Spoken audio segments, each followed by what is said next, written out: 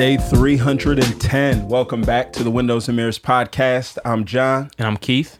And remember, this is a podcast where we're trying to show you that the Bible is more like a window than it is a mirror. We come to it to look through it and see God. We don't come to it primarily to look at it and see ourselves. All right, 3 days until the end. So Revelation chapter 13. We're still in the thick of things. Mm-hmm. Yeah, absolutely, man.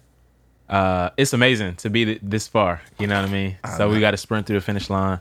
So Revelation chapter 13, you know, last time we talked a little bit about how Satan, because he's not been cast away and put away forever, even though he's already taken his L, right? Salty. He's still salty and he still afflicts the saints. So in game's over, but he's still out there on the court. He's still out there on the court trying to flagrant fouling people. Like, yo, it's really over. Right. And it's crazy because, you know, in 13 you have this beast from the land and this beast from the sea. And, you know, the beast, the first beast, the beast from the sea represents the pagan empire, Rome in that day. Yeah.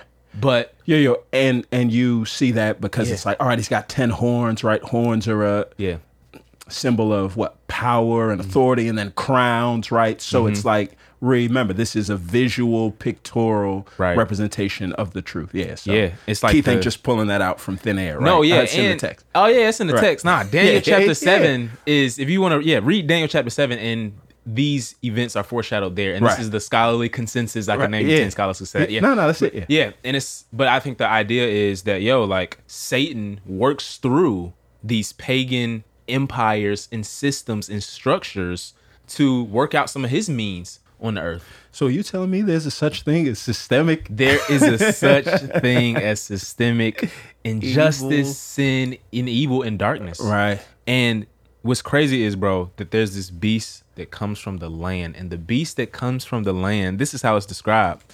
Then I saw another beast coming up from the earth. It had 2 horns like a lamb. But it spoke like a dragon. His breath was hot. His breath was hot. His breath was hot. But he looked innocent. Yeah. And so they say, like, no, this is the false prophet, right? This is the one who promotes the actual worship of the other beast. Right. So in other words, especially in the first century, you have to understand, like, there were false prophets that John was saying, or John was seeing, that would come among the church and say, worship the empire. Right. Worship Rome. Right. And Rome was worshiping the dragon, right? So it's like all this imagery just to show that, like, man, Satan is still at work, and we have to be discerning and on guard about his schemes. Right. And they're basically like commanding people to give their like complete and total allegiance to the state, to the economic powers, to the systems that seem like they're in power, right? So when he talks about, that mark of the beast on the forehead and on the hands, right? It's like, it's not the COVID vaccine, right? It's not, it's not all of this stuff, but it is contrasted with chapter 14. What you have is the people of God that give their complete and total allegiance, right? Not to this big, outward, impressive dragon and beast with all the crowns and horns, but to the slain lamb. And what you see is the slain lamb and the 144,000, right? The representative of the people of God that have withstood the judgment and have not given their total allegiance to the state, the powers that be. And so 14, he's like, he contrasts the two, but he's also saying, that, man, like, he's going to describe the judgment that is coming on these unbelievers who bow down to the state and the political powers and economic powers. And he describes what that judgment is like. And, the whole point of him saying this is he's going to say in 14, he's going to say, this calls for patient endurance from the saints. He's trying to tell us, like, no, there's going to be a temptation to compromise. Right? There's going to be a temptation to endure. Patiently endure. I'm telling you how it's going to play out. It may not look like it. But I want you to endure to the end. And that is another Johannine theme, right? Christ will say in the Gospel of John, those who endure to the end will be saved. Yep.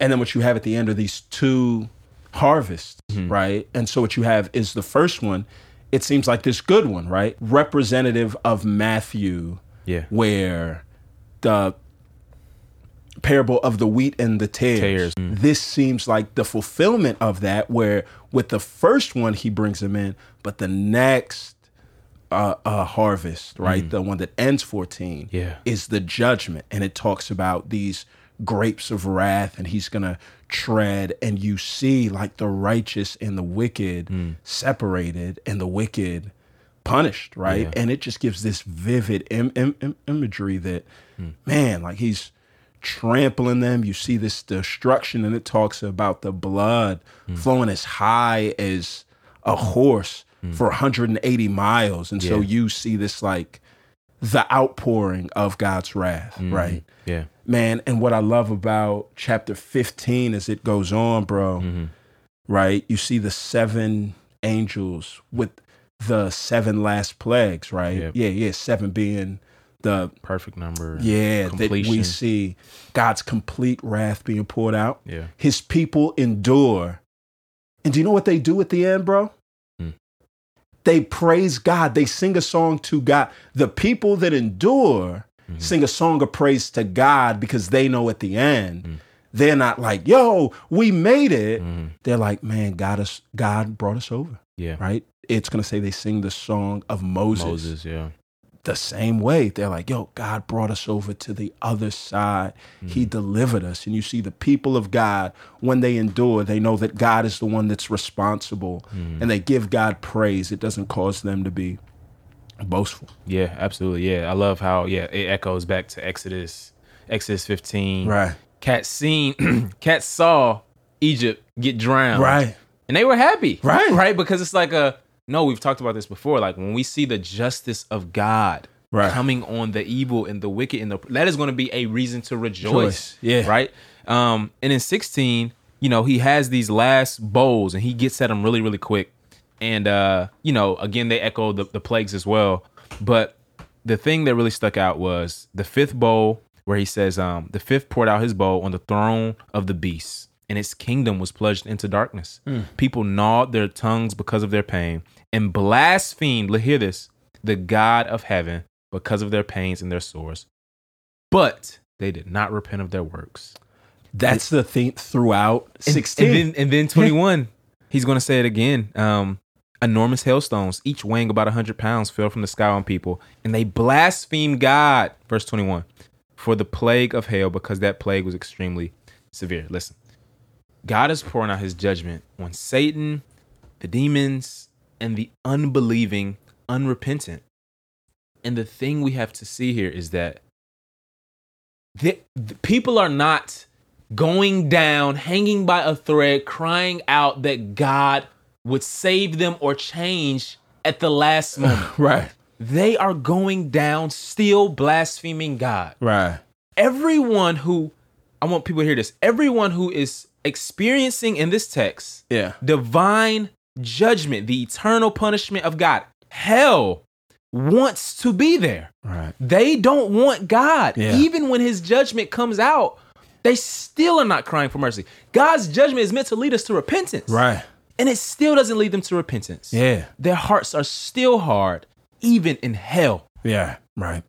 So, and that's the crazy thing, because when we talk about the goodness and the kindness of God, God does it so that people would repent. So even if people cried out with their final breath, God, save me, like the thief on the cross. There's precedent for people experiencing the judgment of God for this and crying out for God to save them, and God saying absolutely. And what you see here is the stark contrast between the wicked and the righteous. The wicked are those that even with their dying breath are crying out, blaspheming God.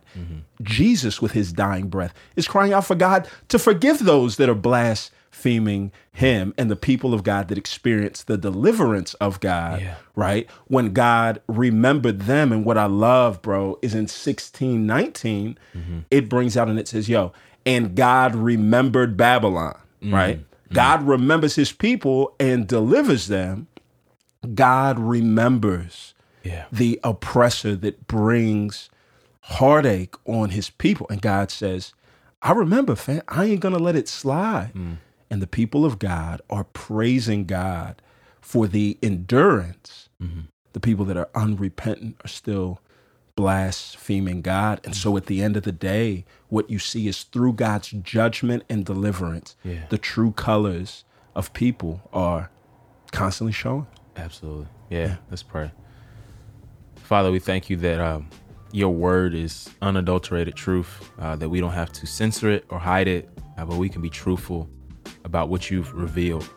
God, I pray that you would soften hearts today, that someone listening to this podcast would repent and come to know God, the one who gives life eternally. Even if they feel like they're at the end of their rope, Father. Yes, God. What we ask that you would do. In Jesus' name we pray.